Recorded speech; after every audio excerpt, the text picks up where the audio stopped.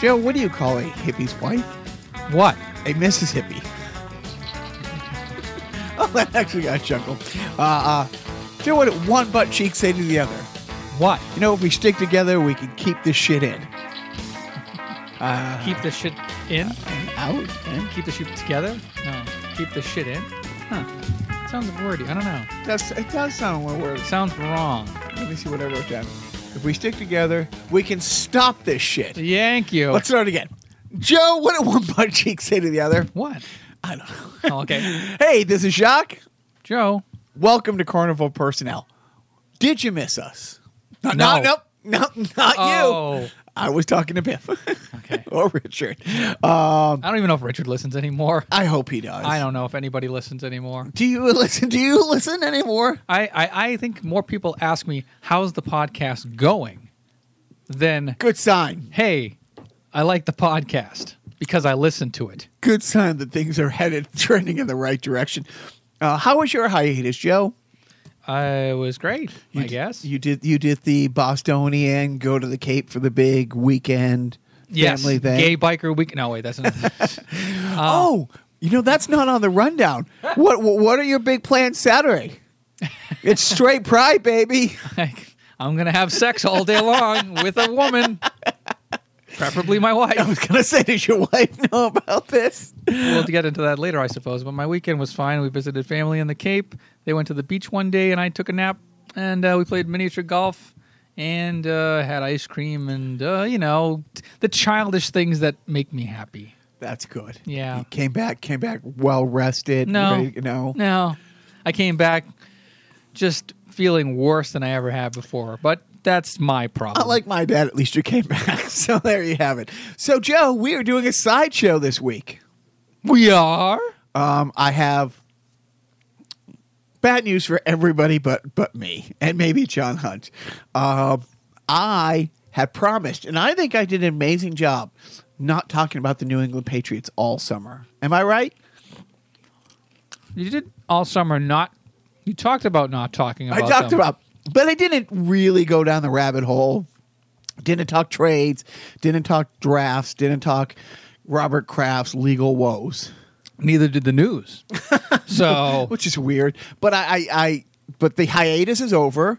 The season is upon us. The embargo is lifted. So because before the posting of our next Carnival Personnel podcast, the season will have started. So this coming Thursday, tune in for Joe's hot takes and predictions for the 2019 season. What's a quarterback? I got to know these things going in. Well, it's how you know that. No, I won't. Anyways, so right back into it. Speaking about back, is your little guy back to school? He goes back the day after Labor Day. He does. Okay. I know that's how it always was until a few years ago. But I know some towns, like our town, it started this week. And at first I was like kind of pissed about it because it seems like it cheats them out of the summer. However, I kind of like it because they go Tuesday to Thursday. So they have a nice 3-day week. Then they have a 4-day weekend. And then their next school week is a 4-day week. Kind of eases everything into it. And we've had a lot of snow days. And I think it's one of those, hey, you got to do 185 days. It's usually 180, but They tack on 5 snow days as a buffer, but they have to complete 180 days. Our kids have to go 185. Wow. And so, yeah, because they're going to beat the Japanese that much faster. No, we're going to. So it's like instead of losing 19-1, my kids are going to lose 19-2. So we got that going for us, which is nice. But yeah, are you ready to go back? Are you? I mean. Where do you weigh in on that? Are you one of those parents who you see on Facebook and other places celebrating the kids going back? Honestly, my sister-in-law does this.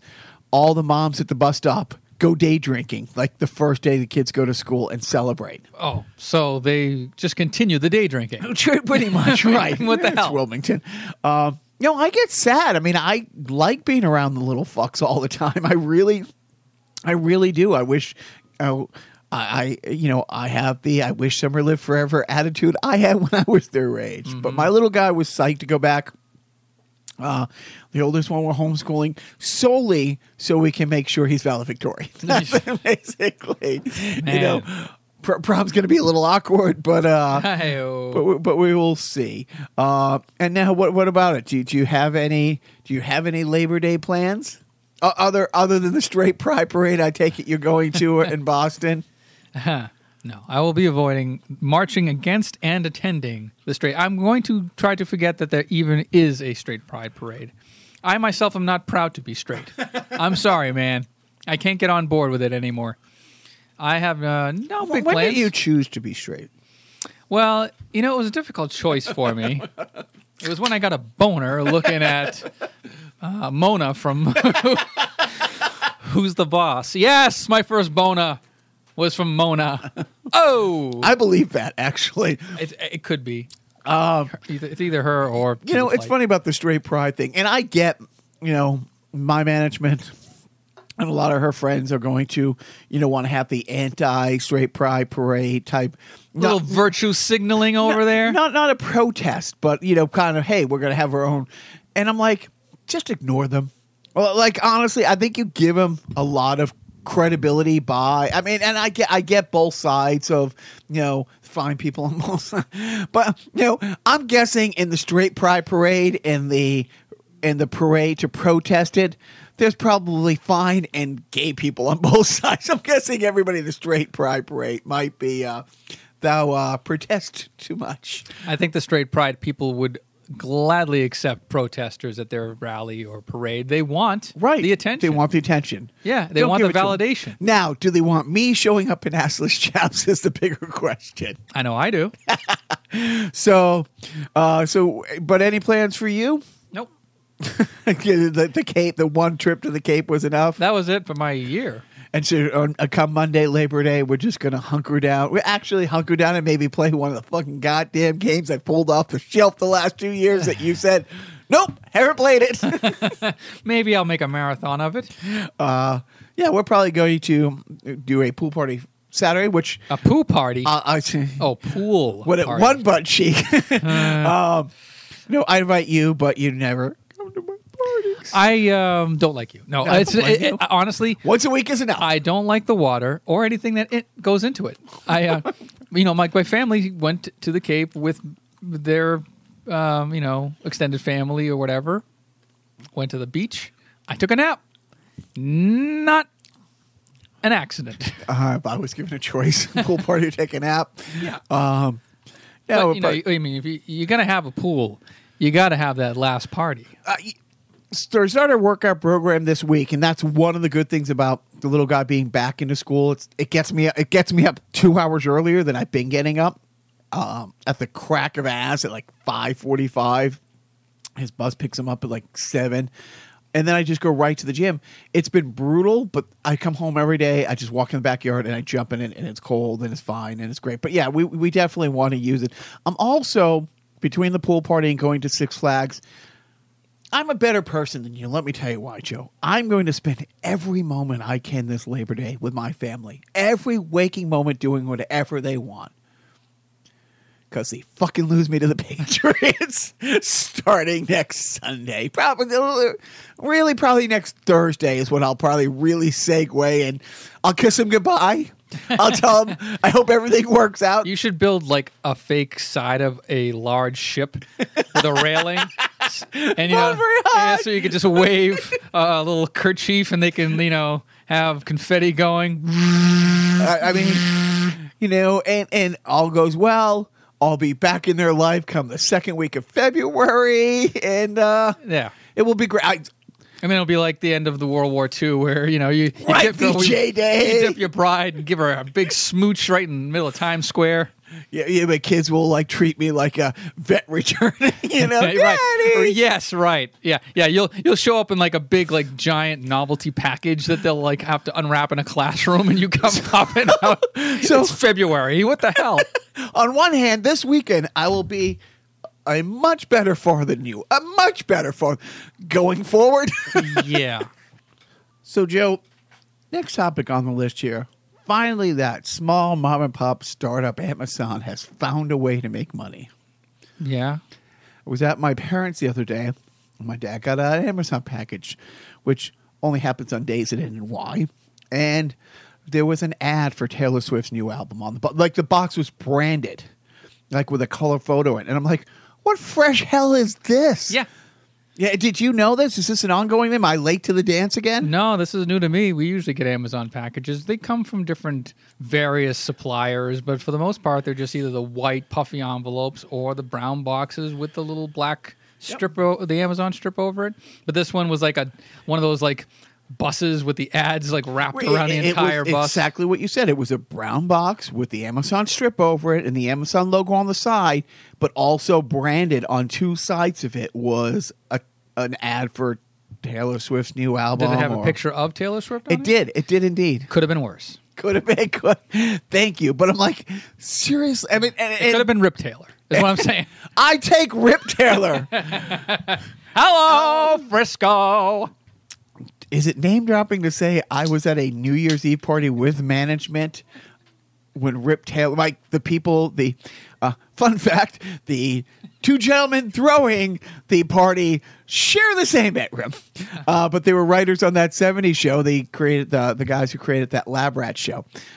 They had hired Rip Taylor, who on New Year's Eve gets limoed from party to party to party to just walk in for about 20 minutes, throw confetti, and be Rip Taylor. That's awesome. It is awesome. And it's one of those things where you're like, holy fuck, thank God we live here. Thank God we live here. Yeah, I mean, it's funny because I watched, shocker, an old Match game. What? But this one wasn't quite as old as you'd think. This was the 1990 revival. So in the Charles Nelson Riley seat was Rip Taylor. And I think he had been doing this for some time, but to see it on television is still funny. He made a comment. I forget what the context was, but then somebody shot a bar back at him, and Rip got upset, and he took off his toupee and started hitting the other guy with his own toupee, which I thought was just fantastic. You don't see that level of entertainment on this summer's game shows, do you? Do you? No, do you? I don't think we have a token gay anymore. We used to have those. Remember the token gays? Oh, you were always those were the gays. And you knew who you blew then. Girls like girls and men like men. Mr. We could use a man who could give a rim job again. Didn't need no condoms. Didn't care what you taste. Everybody died of AIDS. So let's make a pact.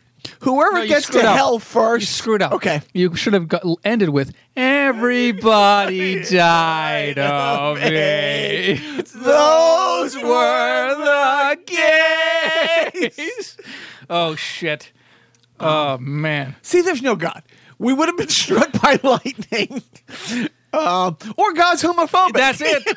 I think it's answer B. Okay. Oh, my God. Why are we still talking? So, getting back to Taylor Swift on the Amazon box and not Rip Taylor. Yeah, it's fucked up. Not as fucked up as the actual Amazon being on fire. And like we were talking before the show, it's like Amazon started as an online bookseller. Where do they get their books from? They were probably awful lot of trees. And then you pointed out that, okay, when you're naming your gargantuan behemoth monolithic corporation after the, I think, largest natural rainforest in the world, who were the ad wizards who decided to name their flagship video and tablet devices Fire? Amazon Fire. So now if you Google Amazon Fire, guess what gets to the top of the list? Not the tablet. Yeah, so the Amazon's on fire, but luckily it's only a small, self-contained, isolated incident, and it just happened like the other day. It hasn't been burning for weeks. And we're just learning about it in the United States now. And G Summit, we'll talk about that in a little bit, but they said, hey, let's send money down there. And the president of Brazil, who's considered the Trump of Brazil, or Trump of South America, has a beef with Macron, the president. Is it a president or prime minister? Is he the president or prime minister of France? He's president of France. President of France. I guess he hurt his feelings. So, yeah, we won't accept your money until you apologize first. Like, and meanwhile, the indigenous people of the rainforest who have been fucked royally. I mean, for the last 50 years since they started pulling natural resources out of there, or depletion, so maybe even 60, 70 years. Mm-hmm. Yeah, he truly doesn't care. And they had to stop a soccer game in Brazil, I think in Rio de Janeiro or something, because the smoke from the Amazon fires was getting too thick. Wow. In the actual state. I don't know if it was in But Rio. let's not take the help from the world to put the fire out. No, that's a sign of weakness. Yeah, so we have a lot of madmen running the world, but we'll get to that later. But thank goodness it's just South America that's on fire and that London's not burning. And if you don't put a drop in of the Clash's London burning. London burn. That's London Calling. Yeah. Okay. But it goes into it. London's burning right now. Thank you, London's. I'm young. I hate everything about you. Everything. And I'm a dork that doesn't listen to music. But Ever. But at least London is falling apart. Maybe even quicker. Whose democracy is falling apart and unraveling 300? Well, they're hundreds of years ahead of us. But it's nice to see that the Donald Trump, and you get a thing here. The Donald Trump of Brazil is ruling over a nation on fire. The Donald Trump of the UK is ruling over a nation on fire. I don't get the trend of electing the most rootinest, tootinest, cartoony leaders you could possibly imagine. Fun fact: he wasn't elected. That's right. He was appointed. And all the neither was Hitler. Just putting it out there. Neither was Hitler. And let's be honest, was Blotus? Well, I guess if you go by the rules, technically, maybe depending on how legitimate those votes were. Right, but yeah. So in an answer, no.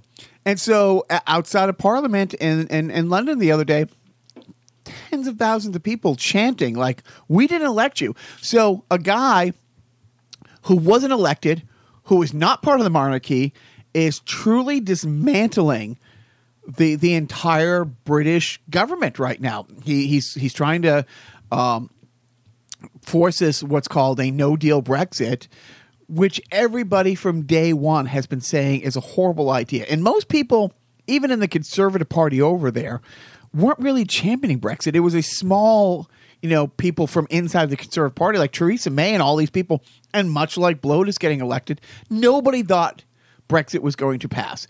But they were warned from all the other countries in the EU. It's like, this is going to hurt you more than you're an important part.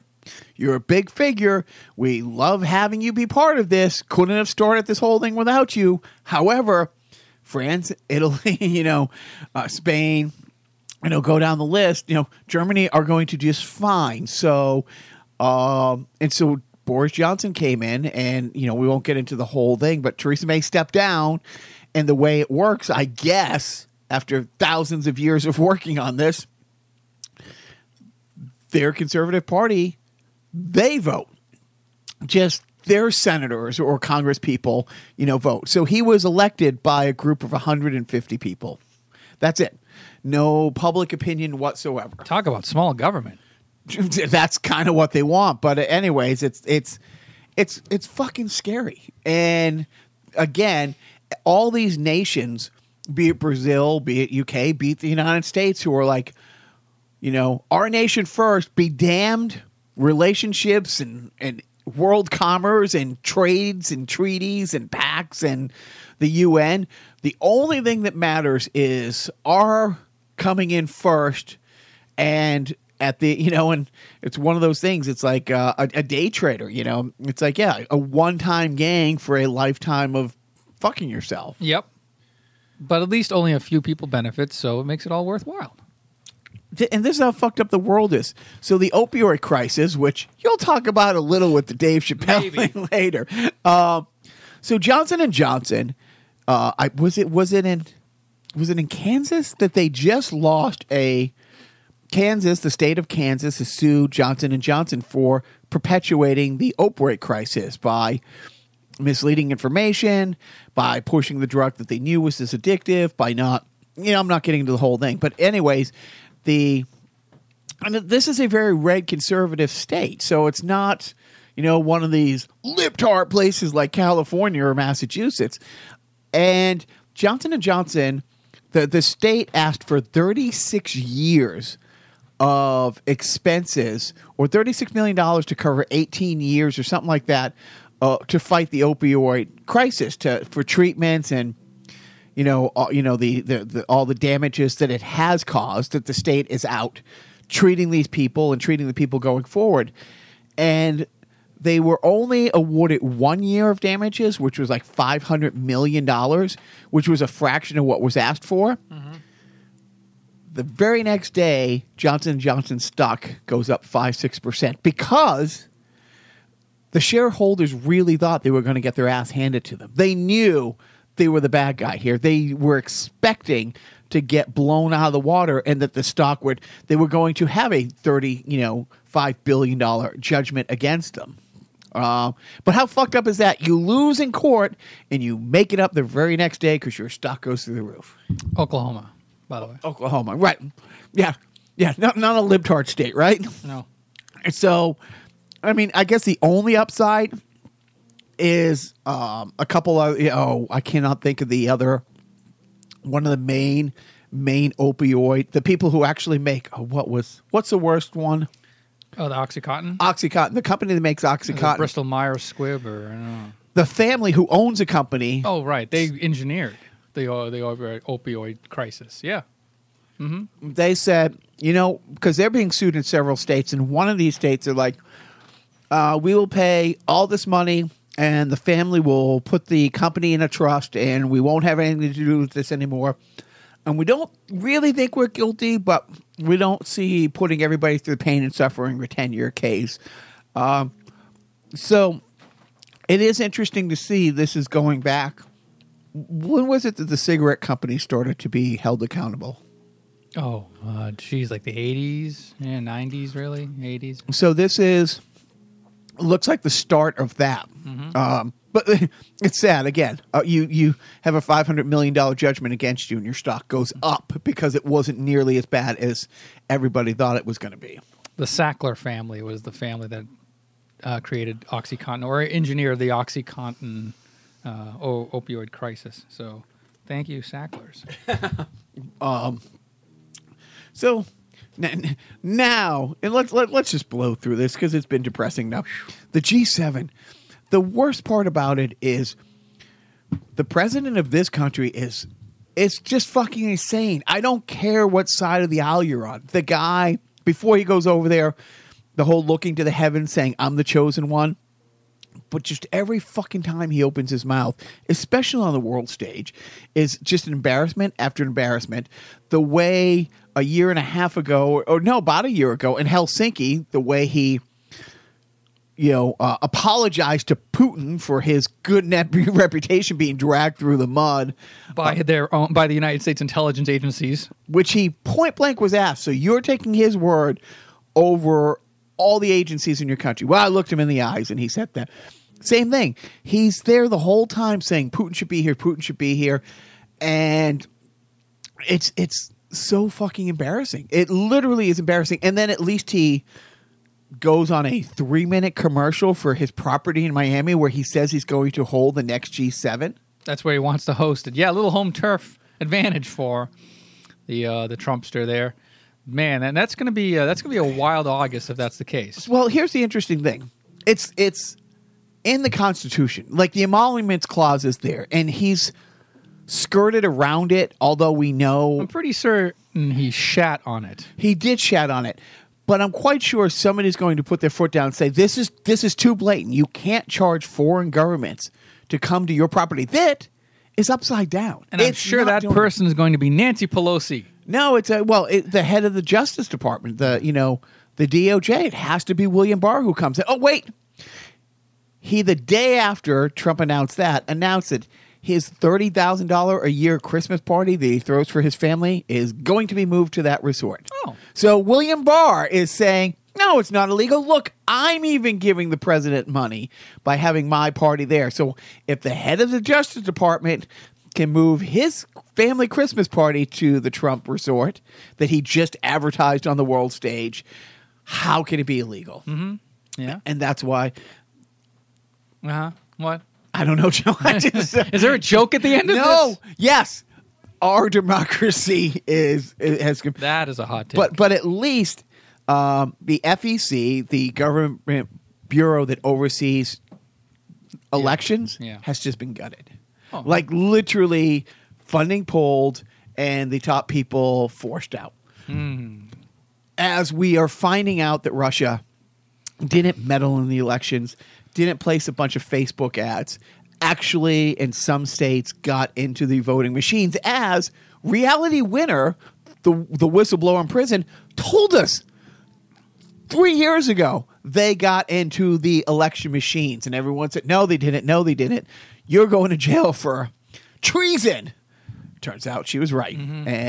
But at least Mitch McConnell will not take a vote on stepping up election thing. And they're like, all the states, should all the states have the resources to step up and take care of their own election. It's like, if you roll tanks into Wisconsin right now across the Canadian border, like Russian tanks, we wouldn't say, "Oh, their National Guard can take it. They're fine. They're fine." And that's the IT guy from Massachusetts is supposed to take on the Kremlin's, weapon. And that's what they're saying. So that was great. And then, but at least with a hurricane, as we're doing the podcast, is bearing down on Orlando. They pulled money from FEMA this week to give to building the wall. Did you follow that at all? No, I did not, sir. Please enlighten me. That's it. They just literally took billions of dollars out of FEMA the days before a hurricane is supposed to hit and put it in, taking it from this pocket and put it in the pocket to build the wall. Well, you're going to blame the government for that? I mean, how would FEMA know that August is hurricane season? And, but at least they followed up taking money from FEMA with a very solid plan to fight hurricanes. How's that? You've heard this. I know. I can't say it.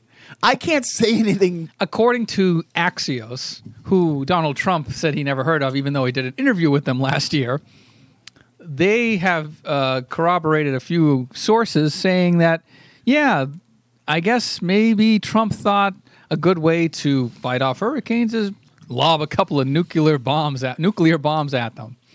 Nuclear. I did say nuclear, and then I wanted to hang myself. I'm doing the penguin for the Penguins from Madagascar. He always enunciate very. No, but the thing about someone in the 50s posed at one point, we should buy Greenland, and it was instantly struck down as this isn't the 1600s. You can't do that. And then somebody in the 50s also had that idea about maybe drop an atomic bomb in the eye of a hurricane, which was instantly told as the worst idea ever uttered. Somehow it made its way back into, Yeah, like was there like a 1950s Fox News presentation that they were showing at 4 a.m. one evening that the president just happened to stumble upon? Like, he missed the part where they said in the TV special about the 50s, here's some batshit stuff that people thought about in the 50s. Buying Greenland, nuking hurricanes. I think they got a hold of Robert Ailes had a ham radio show out of his basement in 52 before. Anyway. Oh, real brief. InfoWars apparently is back on YouTube. Ooh, why? I think this is a blurby, of course, because I only read, the headline. But apparently, the new CEO of YouTube is deciding to allow, quote, offensive content back onto YouTube. And I think the InfoWars is part of that reinstatement. So I don't know. I think I didn't want to read too far into it because I couldn't read past my own tears. My liberal tears. But yeah, that's look into that. Oh, and by the way, speaking of white supremacy, which we were not, but kind of were. Well, we were talking about the president. Yeah. Did you see that the president retweeted like a 2-minute video about their re-election campaign, the Trump-Pence 2020 re-election campaign? Somebody put together a video, and you can see like a watermark of like another user's name at the bottom of the video. Okay. But that's kind of neither here nor there. So it wasn't like generated by the White House. It looked like it was generated by somebody who's a fan or whatever. I don't know. Long story short, at the end, there's this figure that's like a lion in a circle that, it's like a red and blue lion face in a circle, and then below it says Trump Pence 2020. Apparently, and I'm still not sure if this is a real thing or not. I'm pretty sure it's real, but apparently that lion logo was used by a Dutch white supremacist website that is now defunct. So, yeah. Shocking to no one. Yeah. I mean, just if that's true, is that the biggest dog whistle ever for the Trump campaign wanting to, kind of do a little wink, wink, nudge, nudge to the neo-Nazis saying, hey, we got your back? Or is it just the ignorance of the White House putting this, or Donald Trump retweeting this video that is in support of Trump and Pence? It's not really official, but it kind of is because it's on the president's Twitter that was put together by some weirdo Anything on the president's Twitter is official White House statement. Right. And how many times, and I mean this, how many times has he forwarded something from a conspiracy theorist thing that, he either knows or just didn't happen to know that's a white supremacist, that it's a Nazi, that it's a Klan. I mean, we're talking dozens and dozens. We might be into the hundreds of times, or at least 100 times since he started his campaign to now, that he has he's liked and retweeted something from a white supremacist. Mm-hmm. Supremacist. Sorry. I will be the word now, Nazi. How many white supremacists do you see on your Twitter feed? Unfortunately, more than I care to, only because they're being talked about by people who I do follow who go, oh my God, can you believe the president is retweeting white supremacists? Right. I mean, but it's usually Weird Al stuff that you're following. I mean, you don't follow it. How many white supremacists do you follow? 0. How many have you accidentally forwarded me? I don't know. Right, that's true. I really don't know how many white supremacists I follow. I think I follow none. I mean, I remember that a couple years ago. Management showed me a great meme. It's like, there's a great new app to show you which ones of your friends is racist. It's called Facebook. Mm-hmm. So, all right.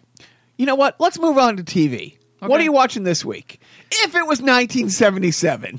That's the year I was born, which, by the way, is relevant somehow this week because my birthday was this week. Aha! Yay! I'm a year older. I'm happy. You look amazing for 60. You look amazing. I'm really 75.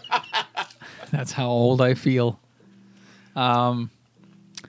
Yeah, let's talk about 70s TV. What do you want to talk about? 1977. What tickles your fancy most? Growing up, so when I'm a lad, running home from seeing Star Wars the 20th time that summer, the biggest Talk about white privilege. the biggest night in television was always Thursday night. It was, I mean, when I don't watch any TV now, but when is Thursday night still the big night for TV?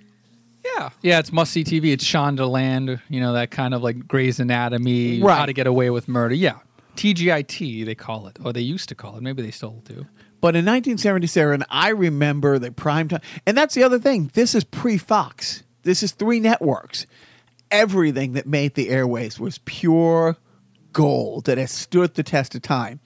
And it's been a while since we've done a self-indulgent theater.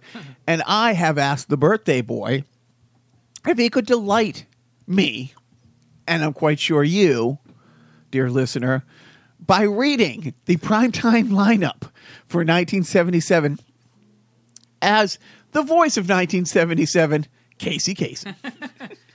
Yeah, I guess I could try that. So what do you want me to do? You want me to read the lineup as Casey Kasem?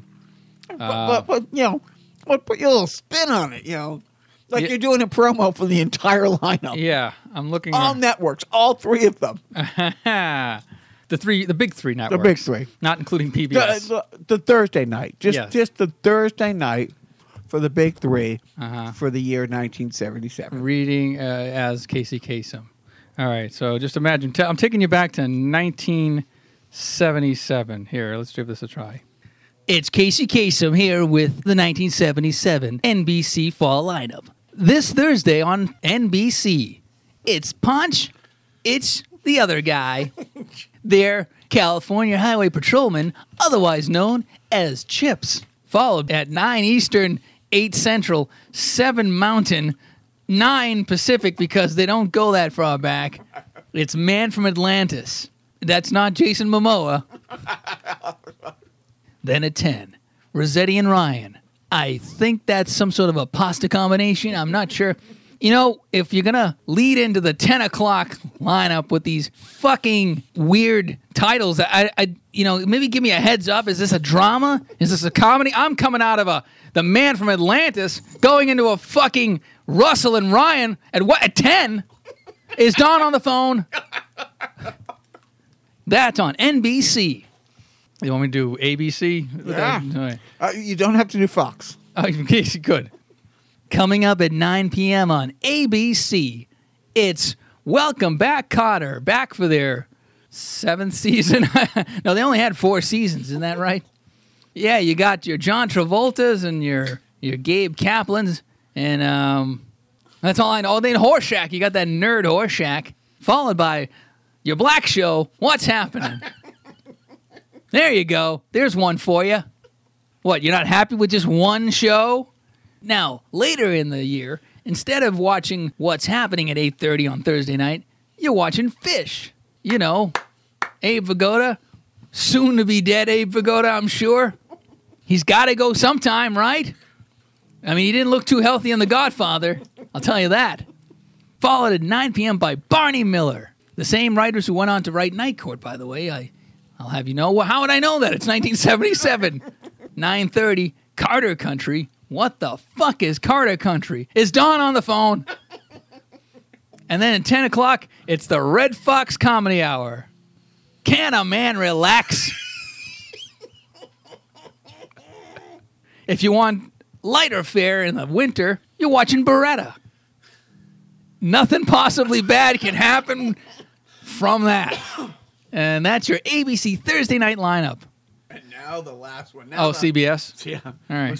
Was CBS just holding on, or did they have CBS they were rocking. I think NBC was the shitty one.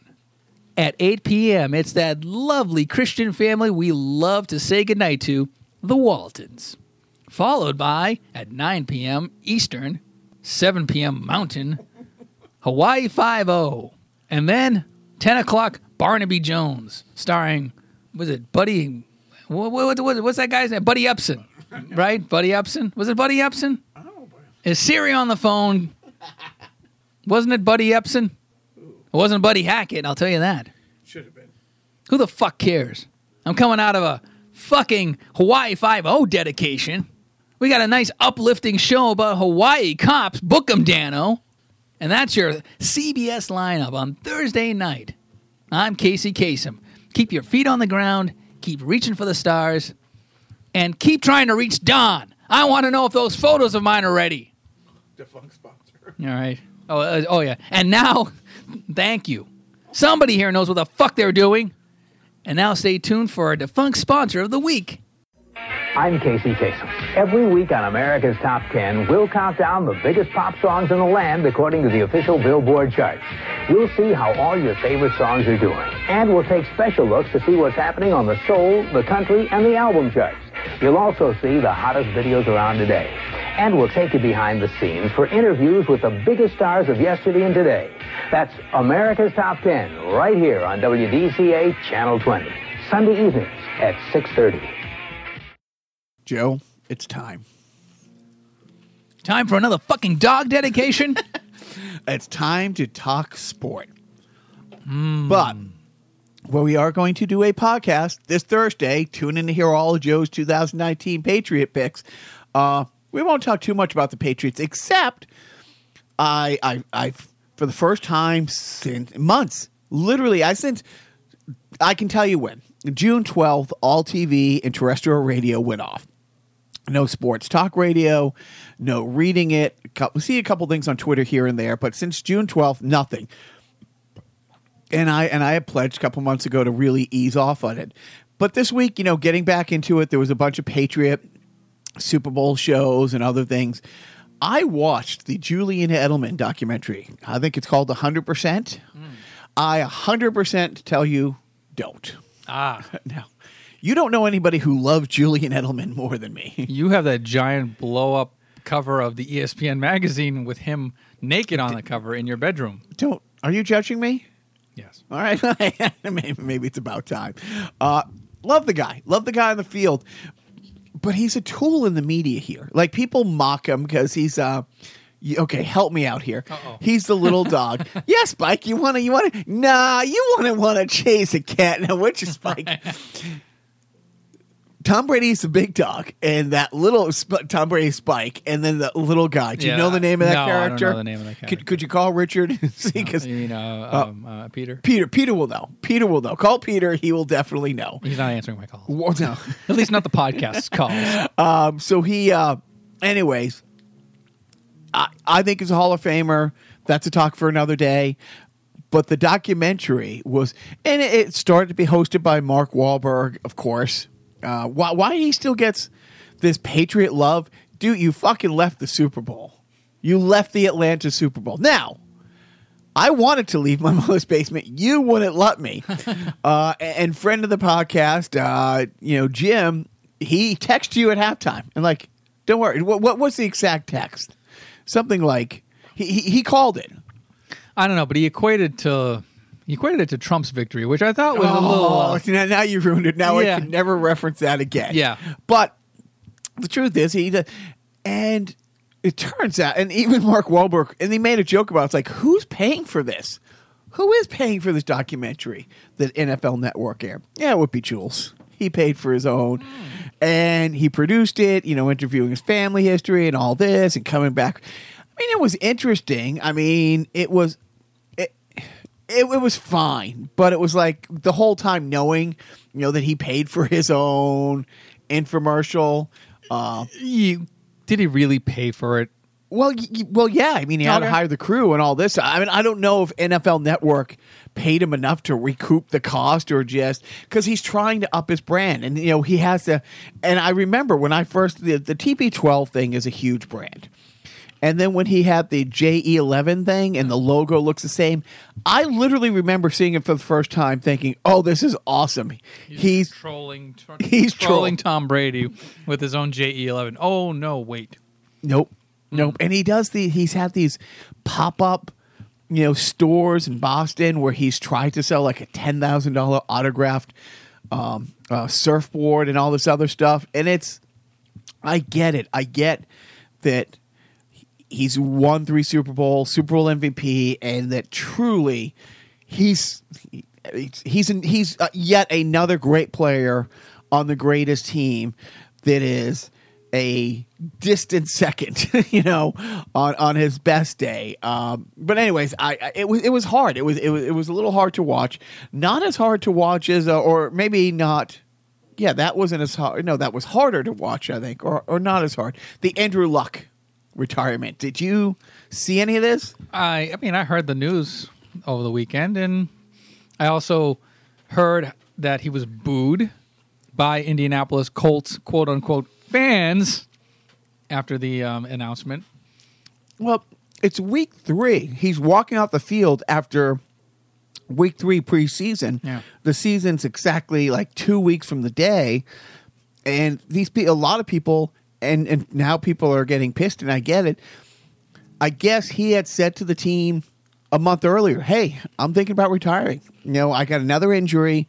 I'm in constant pain. It's just time. I need to get away from the game. And they're like, we'll take a few weeks to think about it. because we're coming off a good season and we kind of need the ticket sales. And a lot of people, and I do you have an opinion on this one way or another? He's 29 years old. He's played 6 years in the league. He probably just thinks it's time. I don't know. I mean, is he a Hall of Famer? Oh, God, no. I mean, Yeah. 6 years. He played in one AFC championship game, which he lost 35-7. I think it was like 35-7. Maybe he just knows his limitations. Maybe he just he probably wants to fucking kill himself. Who the hell knows? I mean, he's in constant pain. Yeah. And he missed one whole season, and then he's been injured more often. I mean, he's only played like 75 games in his career. Does he have a family? He just got married. Okay. So he doesn't have kids. Smart guy, and I guess he was able to keep his signing bonus, and I think the team let him keep the $25 million signing bonus because they are holding on to he'll take a year off and then he'll come back to us like we are with Gronk. Yeah. Well, maybe he's just looking at the future and saying, is it worth trying to stick it out for another 5 years, whatever, until I'm really now acceptable? It's acceptable for me to be put out to pasture. I'll be, the ripe old age of 35, 34, and then I can walk off the field after, 5 more years of agony or pain. I mean, how much did he have money? Well, he's made about $100 million. Yeah. Now, sounds like a lot of money. Yeah. Because it is. But here's how football has changed just in the past few years. He's made $100 million over his 7 years, but that's his rookie contract. And just part into his second contract. The second and the third contract is where the big money for the Aaron Rodgers and the, everybody but Brady comes from. Right now, your top tier quarterbacks are getting about $40 million. If he signs another 5-year deal, you're talking, he's made $100 million, but he's walking away. And Irsay said it, the Colts owner, he's walking away from close to a quarter billion dollars. But I don't think he's one of those guys you're ever going to see on broke. I don't think he's been done with his money. I think he could have got into Stanford just on his grades alone, and not, he wasn't there just because he was a great athlete. I at first was like, oh, he's letting down all the guys in the locker room. I can see the fans being upset because he should have walked away. And literally, a couple people are now starting. People are really holding out hope that Gronk's going to come back. But Gronk did the same thing. He retired after the draft and after all the big tight end free agents were already scooped up. Had he said to the Patriots 2 weeks, 3 weeks after the Super Bowl, hey, I'm done, there was 3 or 4 really great, free agent tight ends out there. It wasn't a tight end loaded draft, but there was a couple guys they could have moved around to get. And I think, and we all thought, like he seemed to have a lot of fun. That clip of him and Brady walking out of, the stadium in Kansas City after the game, just smirky, like mugging for the camera, like being real smug and kind of funny. That he loves football again and he's going to give it another run. And maybe he really thought he did, but he waited so long. And the same thing, Colts fans feel, if you had retired a few months ago, we would have been bummed. But we could have drafted. There was 5 or 6 big name free agent quarterbacks in the offseason that they could have thrown money at, that they could have made trades, they could have made a deal. Now, just 2 weeks before the season, as far as the Pats fan goes, that's one less AFC team to worry about. Now, I'm a little happy that Jacoby, the Patriots' former third-string quarterback, is going to be their starting quarterback as of now, but they're desperate, and they're bringing in people like Brock Osweiler, like people who have been chased out of like 6 other cities. But no matter who they get, the Tennessee Titans are better. The Texans are better. The Colts season is done. And I don't know how much luck was going to play, but the fact that he waited this long, and now maybe he didn't want to wait and the team told him to. So I don't really know. He's 29. He has all the money. And if you're this banged up, you don't know anybody's shit. But did he make more money waiting than if he were to not? Like if he had pulled the ripcord at the end of last season, like did he make more money to wait this long before he hit the eject button? So his signing bonus was contingent on on playing out the 5-year contract, and other people have retired. There's a couple people, famous people, who've retired, like Ricky Walters. Ricky Walters, the running back. He ended up going to my. He was with the Saints, and he retired because he wouldn't stop smoking pot. And then when he went to Miami, he unretired because they're like, okay, we respected the decision. Give us back the $20 million signing bonus. You know what? I really like football, so he came back and played. And like I said, so the Colts let him keep his signing bonus. So no, he hasn't lost. I mean, he's not going to get his game checks. He's not going to get his full salary for this year. But his signing bonus. Would he have lost money if he were to have? No, I don't think he would. And I think the conspiracy thing of the team asked him to stick around to sell some more season tickets on the hope and promise that he'd be coming back. Yeah. Maybe not week 1, 2, or 3, but that he would lead them to the playoffs again. Honestly, oh well, because the NFL is a pretty shitty organization. Yes, 100. I wish I knew how to quit you. Right. It's a pretty shitty organization, so there really should be no love lost there. The fans in Indianapolis booing Andrew Luck off the field, fuck them. I mean, nobody knows anybody anything. Like this is a job. This is right. I mean, yeah, we would if Brady did the same thing to us. You would be devastated. You would be heartbroken. You'd be fuck him, fuck TB12, fuck this. If we thought he was coming back and you shell out a few grand for the season tickets and then the eve of opening game, you know what? I'm not showing up. Yeah, I would. We're going to get there with Brady. We've already talked about that. Yeah, true. The only interesting Pats news right now is Patrick Chung has a felony. I'm trying to think of the right word. An alarm went off at his house in New Hampshire, or a vacation house. The cops went in to check it out. There was cocaine in there. He was not there, and he's been indicted. There you go. He's been indicted for cocaine possession in the state of New Hampshire. His lawyer, pleaded not guilty at a hearing the other day. He doesn't. So league hasn't done anything, and neither has a team. And it's one of those things. He's not home. He's not in possession. It's in his home. It's like. My buddy, it's a vacation home. My homies hang out there. You know what I mean? It could have been anybody. So I don't think anything happens from that. Okay. The only thing, the drugs and the Patriots that worry me is Josh Gordon, who's on the roster. And how many weeks do you think Josh Gordon makes it? Oh, God, yeah. I mean, he's, And I'm trying to think, there hasn't been that much outrage. I think that the NFL went from indefinite suspension to he can play.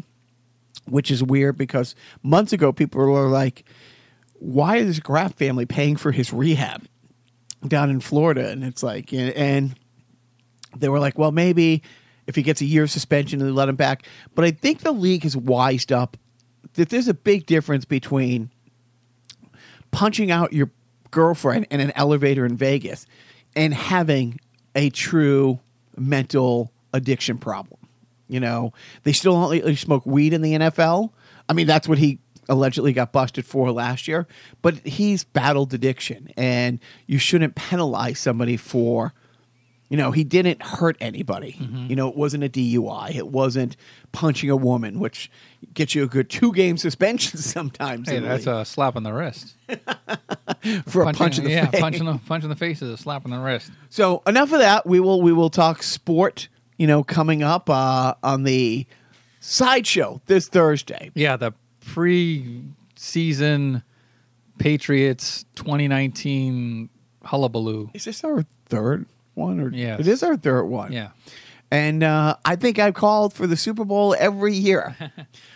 Spoiler! Uh-oh. All right, now getting on to the fun stuff. Gaming. What game? Did you play any games? Did you bring a system down?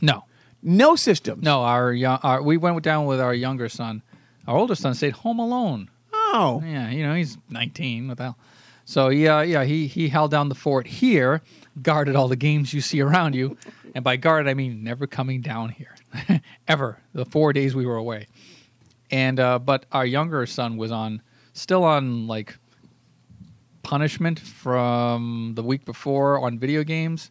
And I didn't want to bring down a Switch because that's all he would have been fucking doing is playing the Switch. And the point of going to the Cape with family is to hang out with the family in the Cape. So, we got to see movies. Briefly, I guess I'll get into that, before we get into video games.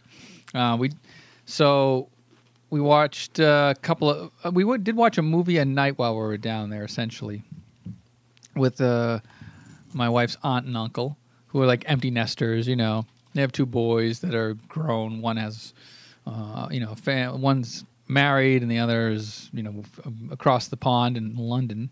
So they were more than happy to have us over and just, hang out and watch movies with them. And, it was nice. So we took the opportunity to introduce the classics to my younger son. And what better way to start off a classics movie viewing session than with the 1991 classic, Bill Murray, Richard Dreyfuss, What About Bob? At the insistence of my wife's uncle, like, you have to watch. Like, it's one of his favorite movies. Like, it's his... Dr. Marvin! It's his Star Wars. Dr. Leon Marvin! Dr. Marvin! Baby stepping on the elevator.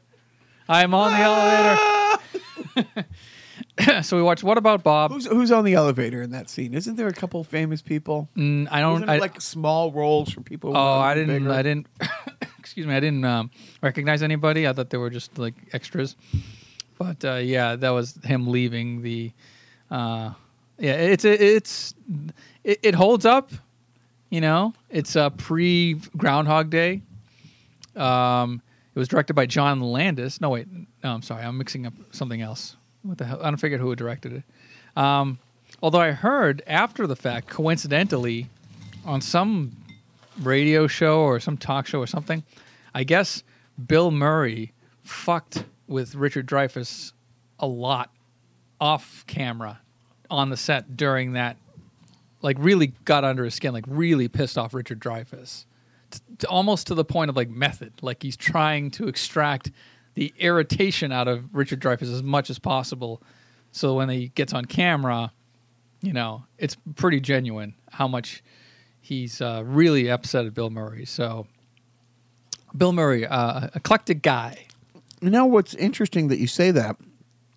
Watched a documentary about Jaws a couple of years ago, and I think it was Roy Scheider did the same thing. I think it was him who really got under Richard Dreyfuss? Richard Dreyfuss' skin, like drove him up the wall. And a good third of the movie is just those 3 guys on the boat. Yeah. And for days, I guess he was kept drinking. It was just relentless. But wow. But yeah, and the other guy, the guy who played Quinn. Quinn, I guess he was hammered the whole time. Well, he would drink for real. Yep. And people talk about, like, if you're one of those guys who watch a movie over and over, and I almost made you go to the drive-in this week because it was the options were on one screen Jaws and Jurassic Park. And the other was Back to the Future and Goonies again. But you can tell, like, in the conversation, one shot, 2 shot, 1 shot, which ones are the ones that cut back and forth. Sometimes he was drunk and like really drunk. Yeah, glossy-eyed drunk. And then the other ones were stone sober. Yeah. And, but I guess maybe it's a Dreyfuss problem. Yeah, do we have any... It's a you problem. I'm going to have to watch the DVD commentary of Mr. Holland's Opus to really find out. What else you go... So that was night day one. The night one was What About Bob? Night 2 was Three Amigos. And night 3 was Paddington 2. Paddington 2, a fine movie. I have to say Paddington 2 was a fine family movie. Like a sequel that eclipsed the original? Kind of, yeah. I never saw the original, but I remember, like, when Paddington 2 came out, like, the people online were like, this movie is much better than it should be. Like, for what it is, it's a really good movie. And even, my son was like, this movie is like a really well done family movie. It's not too cheesy. It's just right. Like, it hits all the notes. Every setup at the beginning of the movie pays off at the end. And it's just a nice, neat little movie. It has Hugh Grant as the villain, and it's a fun movie. So Paddington 2. But Three Amigos, I hadn't seen that since probably the early 90s. And that's directed by John Landis. Everything about that movie is awesome. Yeah. I haven't watched it in a little while. I forgot about the musical number. I mean, the like the cowboy sitting around the campfire where they're singing the song, and the animals are singing along with them, like the turtle and the owl and the wolves and the it's a silly movie, but it does land. All the stuff does land, and Do you think Steve Martin and Martin Short had as much fun making that movie as you and I think they did? Martin Short's his starring debut. That's the first time he had a starring role, and yes, I think so. But you could tell like the Martin Shortness, like he's like it takes place in like the 1920s in the silent era of film, and he's in this Mexican village and he's regaling like all these stories about like Lillian Gish, like these behind the scenes anecdotes that like is supposed to impress these people who've never heard of it. Never heard. Yeah.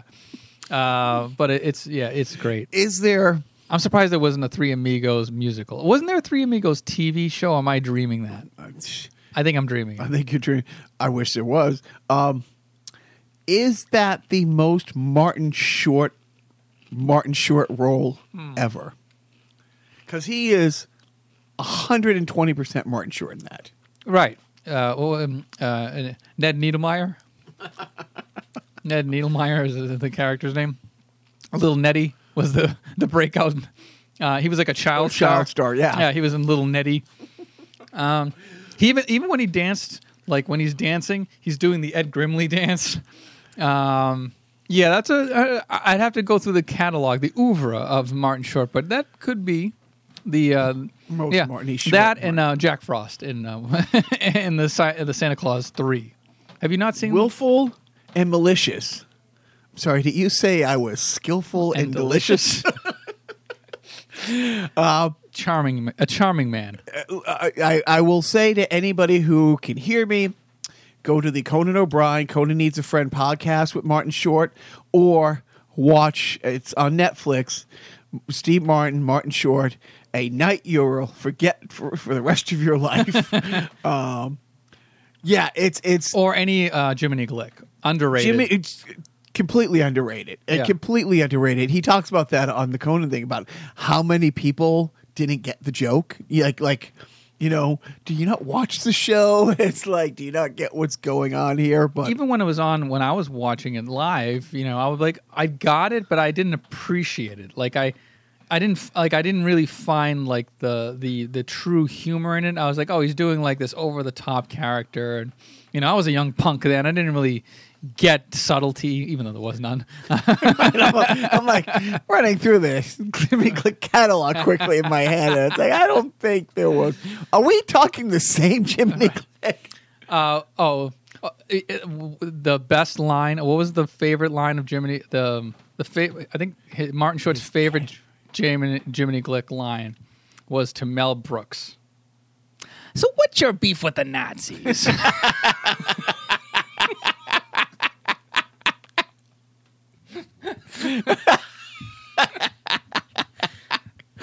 Oh, that is gold. Yeah. So video games? Are we talking video games? Whatever. I don't know. You didn't play any video games this week? No. As I talked, I got on Twitter viciously attacked by what I used to consider a friend of the podcast, our friend Biff, who posted a picture of me. Why he felt the need to like put the smiley face over my face, like, dude, you can put me out there on Twitter. I don't give a fuck.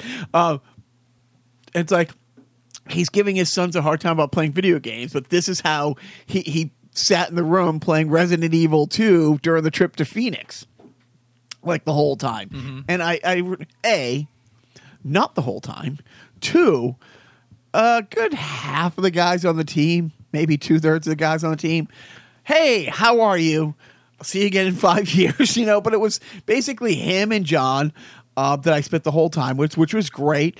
And the other guys, because I didn't bring my little dream squashers, they had their kids. And like I put onto Twitter, it's like, I didn't get away from my kids for 2 days to hang out with their kids for 2 days. But seriously, a lot of the guys that really want to hang out with, All-Star Tommy, Scotty Black and stuff like that, and their kids are great, but they were 10 miles away, you know, and it wasn't, we did the family dinner, we did all those things.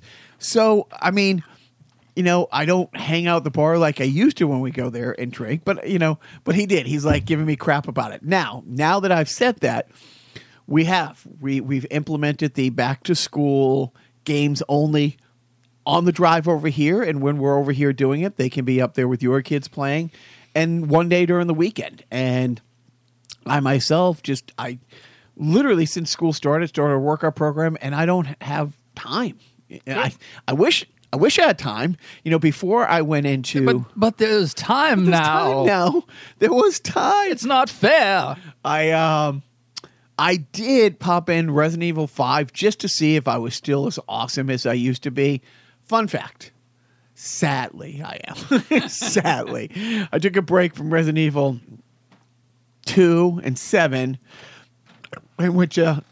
Joe, you never forget your first love. Mm-hmm. You never forget your first love. And but that's it. So there've been no games playing for me, you know, just with your emotions. Yes. All right, so then let's go on to a random video game review. Okay, why not? It's Casey Kasem, back with the video game review of the week. We're going to pull off a game from the GameCube collection. And it's not Mario Kart. It's not Mario Tennis. I'm going to say Mario Golf. Is it Mario Golf? I don't know what this fuck is. Oh, Mario Party 4. Answers all the questions left unanswered by Mario Party 3 and yet to be answered by Mario Parties 5, 6, 7, and 8. Shamil. Yeah, Shalmazel. Haas and Pfeffer Incorporated. I have not played. We're not on the spectrum. I don't know. I certainly am. Mario Party 4, it's a fun, you know, if you're not familiar with Mario Party, which you are not, it's a party game that you play with, you know, preferably 3 other people, where you choose a Mario character, like Mario, Luigi, Princess, Toad, whatever, and you move around like a board game board, like a 3D board game board. You roll dice, you take turns, and depending on what square you land on, you then shuffle through a selection of mini games in which you and your competitors sometimes either play co-op or every man for himself or single player or whatever. And you try to basically earn coins and then take coins away from your competitors and try not to, you know, avoid Bowser so that he doesn't take all your coins. And then whoever finishes the game with the most coins wins. And, you know, it's a fun game. It is fun. It started on the Nintendo 64's Mario Party, and this is the 4th iteration on GameCube. And I think it's now up to Super Mario Party on the Switch. I think it's out. I'm not sure. I think it's out. But it's like, oh, yeah, it's a Mario Party game. I mean, people who are into that are now kind of nonplussed by it. You know, like, oh, yeah, it's almost like a Madden. Like, you know, it's like, oh, yeah, it's another Mario Party game. So it's a fun time. Now, if you didn't own it and you wanted to buy it, I don't think you can. I can only find people selling the box for Mario Party 4. Mario Party 4. But if you did have it in the box and it was sealed. Right. I only have disc only. It's in a makeshift DVD case. How much would you think somebody... A sealed Mario Party... For the GameCube. How long did the GameCube last? What was the window? It was from 2001 to 2005 or 6. So like a 4-year run? Yeah, kind of. Okay. Yeah. So I don't know. I'm going to say $100. $130. Yeah. For a sealed game. I mean, those are hard to come by. So's just the disc. I can't find nobody's parting with it. That's why people are. They love their Mario Party. I can find Mario Party 5. Oh, okay. Maybe can't find the 4. Yeah, that's funny. I must be the Empire Strikes Back of the Mario Party GameCube series, or it's the black sheep that nobody wants to admit that they've had. So, okay, there we go. Random video game review. Now we're going to get into what you're watching. And Random you TV. had said to me, try to watch this before. No, you said watch this, but I didn't get a chance. But I will But why don't you talk a little bit about the little viewing that you did? I'm taking it was last night you saw it. No, it wasn't last night. It was You Monday didn't night. watch it with the family Yeah. down on the Cape. No, yeah, I watched it. I think Monday night. We came back Monday afternoon. So Monday night, I saw it popped up on Netflix. Dave Chappelle's new comedy special, Sticks and Stones. I go, okay, yes, Dave Chappelle, great. And I put it on, and it was an hour of virtually a solid hour of just hilarity, just good old fashioned Dave Chappelle.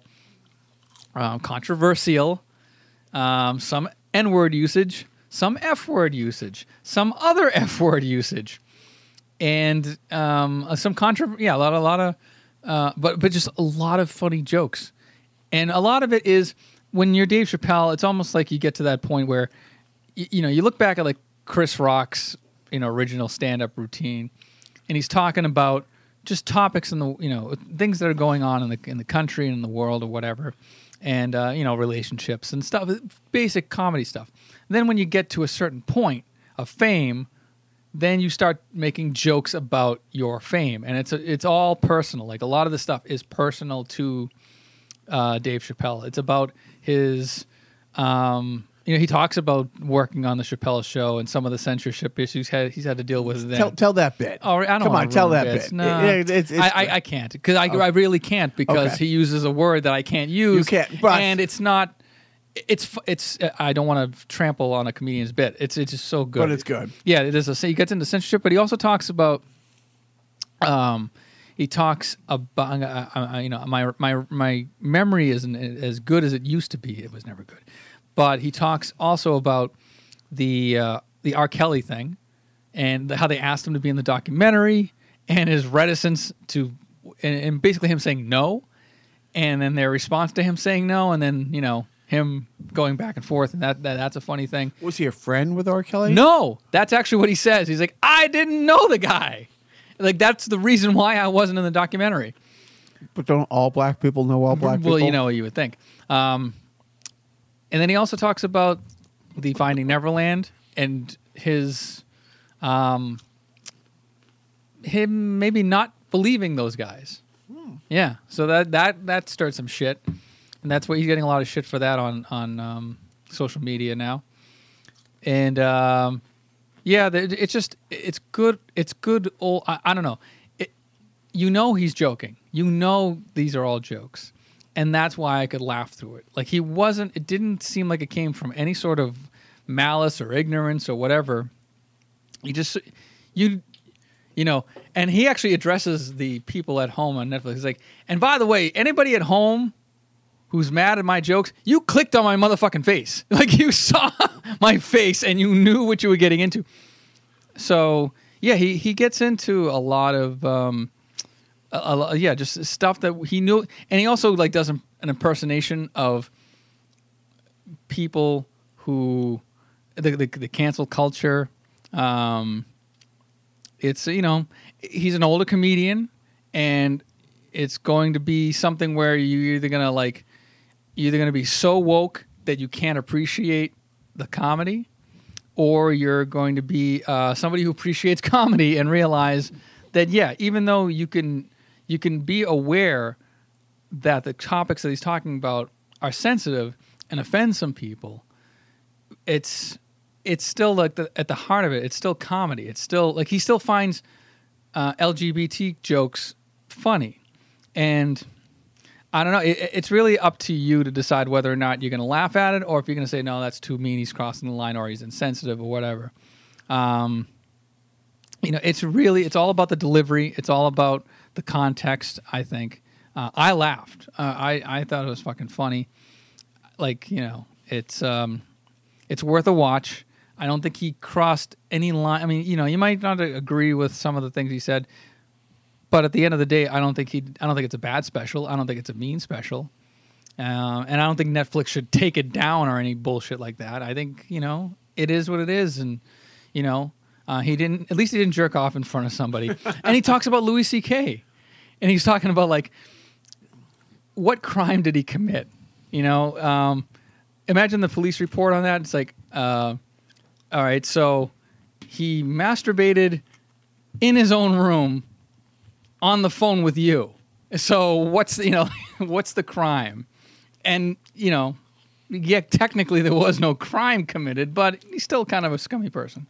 So, and you didn't hang up the phone. Why? Well, yeah. So it kind of I don't know. It's it's a thing that makes you go. How many times have you hung up on me because you thought I was masturbating while we were talking on the phone? I'm sorry, that was FaceTime. Right? Yeah, and I was. Yes. And the answer is never. You didn't see my heart emojis as you were doing it, but yeah, you have to watch it. I wish you had seen it so that we could actually I'm glad you didn't see it because we would have gone through all the jokes and ruined it for everybody, and I don't want to do that. But it's worth a watch. I will watch it before it's all Patriots all the time, except on the weeks that they might not win, which we know will never happen. So, but I will watch it. I started watching, and I've been really looking forward to this. And it's tough because almost every time you watch something on Amazon Prime, it starts with a promo. And they've been promoting the fuck out of the show called The Boys for a while now. It's a superhero show. It's kind of like a Justice League, a superhero team, an Avengers or Justice League, a 7-person team. They're the last few years is a new genre of superhero movies, like super horror. That movie, I don't want to see it. Brightburn. It's basically if Superman as a kid comes to the planet and he's fucked up, he's Dexter, type thing. I don't want to see that, but I did want to see this. The promos look good. I'm awful with actors' names, but the guy who plays Bones in the Star Wars or the Star Trek reboot. Carl Urban. Carl Urban, thank you. He was also on a show that only lasted one season called Almost Human, which was really good. It was a remake of a UK show. Was it? I think. It was really, really good. He was a detective, and his partner was an android, an AI, self-aware robot. Anyways, it's really great. But so I'm watching The Boys, and it's fucking dark. I mean, it is brutal. Without giving anything away, it's a business. Superheroes are a business. And hey, look, Luke Cage, hero for hire. You know what I mean? It dates back. But this is if the superhero industry was an industry that there's X amount of superheroes out there. Only 7 make this team, but there are superheroes all over the country, and they're regulated, they're legislated. They all work for this one big company.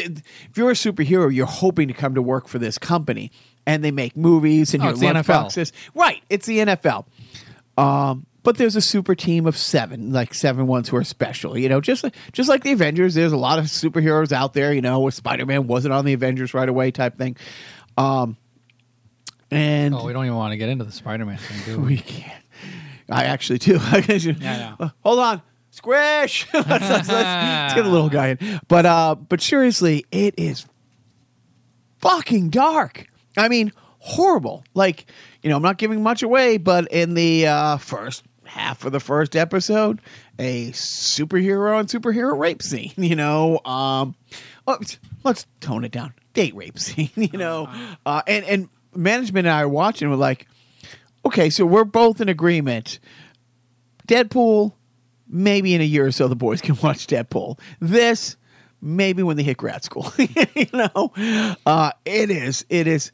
I'll watch the whole series, but I'll be honest. It's like I'm not love. I like my superheroes to be good guys, Joe. Mm-hmm. Right. This is a little too. I like the escapism. I don't want to see basically a superhero team run by the Koch brothers. Mm-hmm. And that's what it is. And the negotiating with cities, it's like, well, we can pull so-and-so from Detroit to bring him to Baltimore, and you could really use the PR and clean up, get the homicide numbers down, and it's $300 million a year to hire him. It's like... I think there's a tonal shift in the season from what I understand, from the brief stuff that I heard about. So it's like, it's what you see at the beginning isn't exactly what you see at the end. I'm gonna power through, but yeah, it's a slog. It's fucking brutal. Yeah, I guess it's if you're into horror, then maybe it's a little less. And it's just not as much horror as like corporate. Oh right. Assholeness. Like I said, if the Koch brothers were calling the shots for the Justice League, this is what it is. Okay. I've also Oh, what's that movie? It's a little independent movie that I've been watching. Endgame. Oh, Endgame. still watch. Oh, so it's funny. I mentioned earlier in the podcast, the driver and the Joe and I go to, they do these retro weekends, and they were showing, like I said, Back to the Future and Goonies, which we saw last year. Did we see it 2 years in a row? We've been there 2 years. Yeah, we did see Jaws. It was Jaws and Back to the Future Jaws and and Jaws and Goonies. Yeah, right. So No, Back to the Future both times. Yeah, and then in one year was Goonies, and the other year was Jaws. Blew the boys' mind because I showed them the poster for Goonies. I'm like, hey, we might go to this. Sean Astin, who starred in season 2 of Stranger Things, he played this character Bob that the boys really loved. Easy peasy.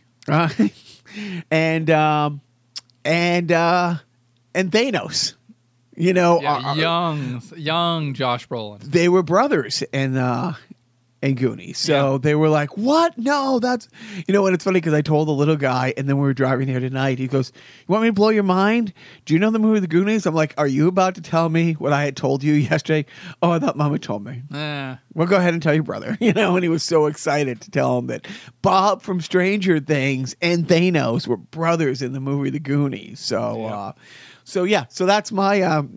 the boys I can't review too much because I haven't seen it, but give a big thumbs up to Infinity War and Endgame because you can't watch one without the other. You can, but why would you? And then just to wrap up what I've been watching, I saw also for the first time in its entirety, It's a Mad, Mad, Mad, Mad World. It's on Amazon Prime. So great. Yeah. So awful. Yeah. So how can we get Everybody. every name who's ever been anybody the last 30 years? I mean, they had the Stooges, like, literally propped up the Stooges. Yes. Yeah. I mean, the cameo is literally like blink and you miss it. You know, it was just them as firemen standing there staring, and it was Larry, Moe, and Curly Joe Dorita. Ugh. Who I don't know how wound up with the Three Stooges fortune. Right? He was like the last man standing kind of thing. But yeah, I mean, everybody's in it. And I like reading the IMDb trivia facts. Like one of them was Don Rickles was not approached, and every time the director showed up at one of Don Rickles' shows, he gave him public shit about not being asked to be in It's a Mad, Mad, Mad, Mad World. He got his revenge with the success of the Cannonball Run. Yeah. And CPO Sharky. Let's not forget the resids he was making off of that. Oh, yeah. I mean, it was just it was a mad cab. Yeah, Ethel Merman, and Milton Berle. It's kind of a cuck. I don't know. It was a weird thing. And then What year is that? 63. 63, right? I think there was it was a summer, I think it was a summer movie, 63. So it was like right at the end of Camelot, you know, essentially right before the Kennedy assassination, and the world looked a little bleaker to Americans. I saw that, and then I was starting to watch last night. Also, the first time our friend John Taylor saw that movie, he drove his second wife home. He's old. What was I going to say? Oh, also on Amazon Prime, Carol Burnett, The Lost Episodes. Ooh. Which is like the first, I think the best of, selections of episodes from the first 2 seasons of the Carol Burnett show. Like Tim Conway's first appearance on the show. She's introducing Tim Conway as Tim Conway from McHale's Navy. Like that's how young. And there's also like it's funny because she's on stage doing the Q&A part, and this is like 67, like it's literally like the first season, and Lyle Waggoner is off like backstage, like putting on his, like he's not dressed, like she calls out to him, and he's like, I'm not dressed, and it's like, oh, I don't mind, and then so she's like basically like me tooing Lyle Waggoner, but it's fun. It's like because it's it's Carol Burnett doing it. It's not. It's not bad for some reason. Because Tim Conway and his sidekick, Harvey Korman. Yes. They met on the show. Yeah, Harvey was a player on the show prior to... But their Tim instant Conway chemistry, people truly thought that, they must have been doing like the theater circuit together for like a decade. Yeah. Because they were an instant team. Yeah. You know, I mean, I put them in the top 5 of like comedy tandems. I was fortunate enough to see them live. Oh. And they came. They were touring, and I think they stopped by like the Lowell Auditorium or something like that. And yeah. Great. Yeah. I mean, Campy. No, it was fun. Yeah, Sticky. Yeah, it was just them. Awesome. Yes, it was Lyle. I mean, Harvey Korman and Tim Conway. How could you go wrong? So, and it's even funny because Carol Burnett would even call out to like her cameraman and like bust balls with him and say, "Yeah, that's our drunk Irishman cameraman." And it's like, but it was funny. I don't know. Like it wasn't. I don't know. I didn't. No, I didn't feel bad. There was a time where you could point out the obvious. Yeah. And it wasn't, you know, a stereotypical thing. He's Irish. He's drunk. He's our cameraman. She didn't say anything untrue in that. Right. If you want to take it to the not all Irish cameramen are drunk. You're right. Right. Him. But him. He's drunk. He's Irish. He's a cameraman. So he kind of checks all the boxes in her statement. So yeah, it's if you want a little escapism, which I know you do, if you want a little palate cleanser from watching The Boys, yeah, flip over to the Carol Burnett Lost episodes, pick anyone, and just enjoy. And there's musical numbers, Lucille Ball's in one episode, but then you have like, you know, just like the 60s musical numbers at the end, and the whole it gets a little campy. I will warn you, but it's also just like it brings back that variety show charm that you kind of miss when it's in your face all the time. Right. So check it out. Anyways, that's all I got to say about that. No, I mean, I you know, sadly, when I go, no, not sadly. Happily. I don't happily. When I go to bed at night, most nights when I'm giving my choice, I listen to old radio shows. I love old camp, you know, that kind of stuff, and all those, you know, half those old radio, like the Jack Benny Show or the Alice Faye, you know, and stuff like that. They would build to the big song. And the episode, they always had one crooner, and all of those shows, be it Jack Benny, be it, you know, Burns and Alley, you go through the litany of any of those sitcom-y shows, variety show, radio shows. It builds to the song like an 80s porn did, you know, like the pizza delivery. It was so sticky and so in the commercial. No, I love that stuff. I'll watch an episode of The Boys. And then I'll watch a couple episodes of Carol Burnett. Maybe I'll flip over to Shish Pell. Yeah, I mean, of course, I'm going to have to squeeze this all in next Sunday. Yeah, I mean, you have a week. Yeah, at 8:30. Yeah, but there's a lot of... Oh, there's a lot of pregame. Oh, no. And last year's, you know, stuff and you know, and clips on Twitter to kind of catch up on. And you still have, 20 episodes of Gilbert Gottfried's podcast you haven't listened to? Yeah, and I've seen there's a couple guests, you know, I see it on Twitter all the time that, I want to listen to that guy. Yeah. So, yeah, let's, you know, hey, spoiler alert, I'm calling for 13-3. So those 3 weeks that there's not a W, I'll be powering through. All right. But you got a parenting tip, Mr. I took my family on vacation because I'm a good guy. They took me. Let's be honest. They took me. Did they let you ride in the front of the car? Sometimes. Okay. And I'm not joking. Sometimes. A parenting tip is I would have to say... if I was a parent, get back to me. Get back to me. So my tip is lead by example. Oh. And it's not easy. That's what I was going to say, lead by example. Like this junk that we're eating is the first time in 5 days because I started the program, no soda at the house, like, you know, on a strict program. It's easy for me to say, no, you can't have a sip of my soda. So you're just running to the store every 5 minutes to get soda? Nothing. It's been great. It's been clean.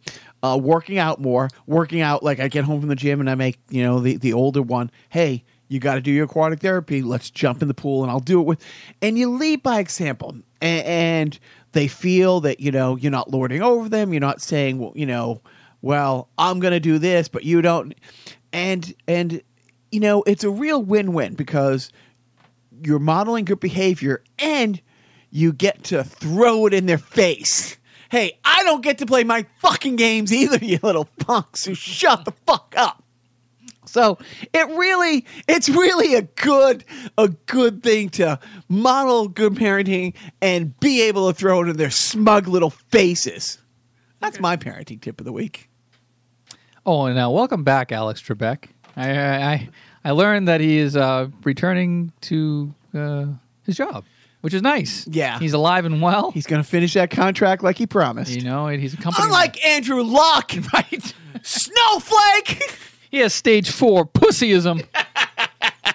which he is not going to beat.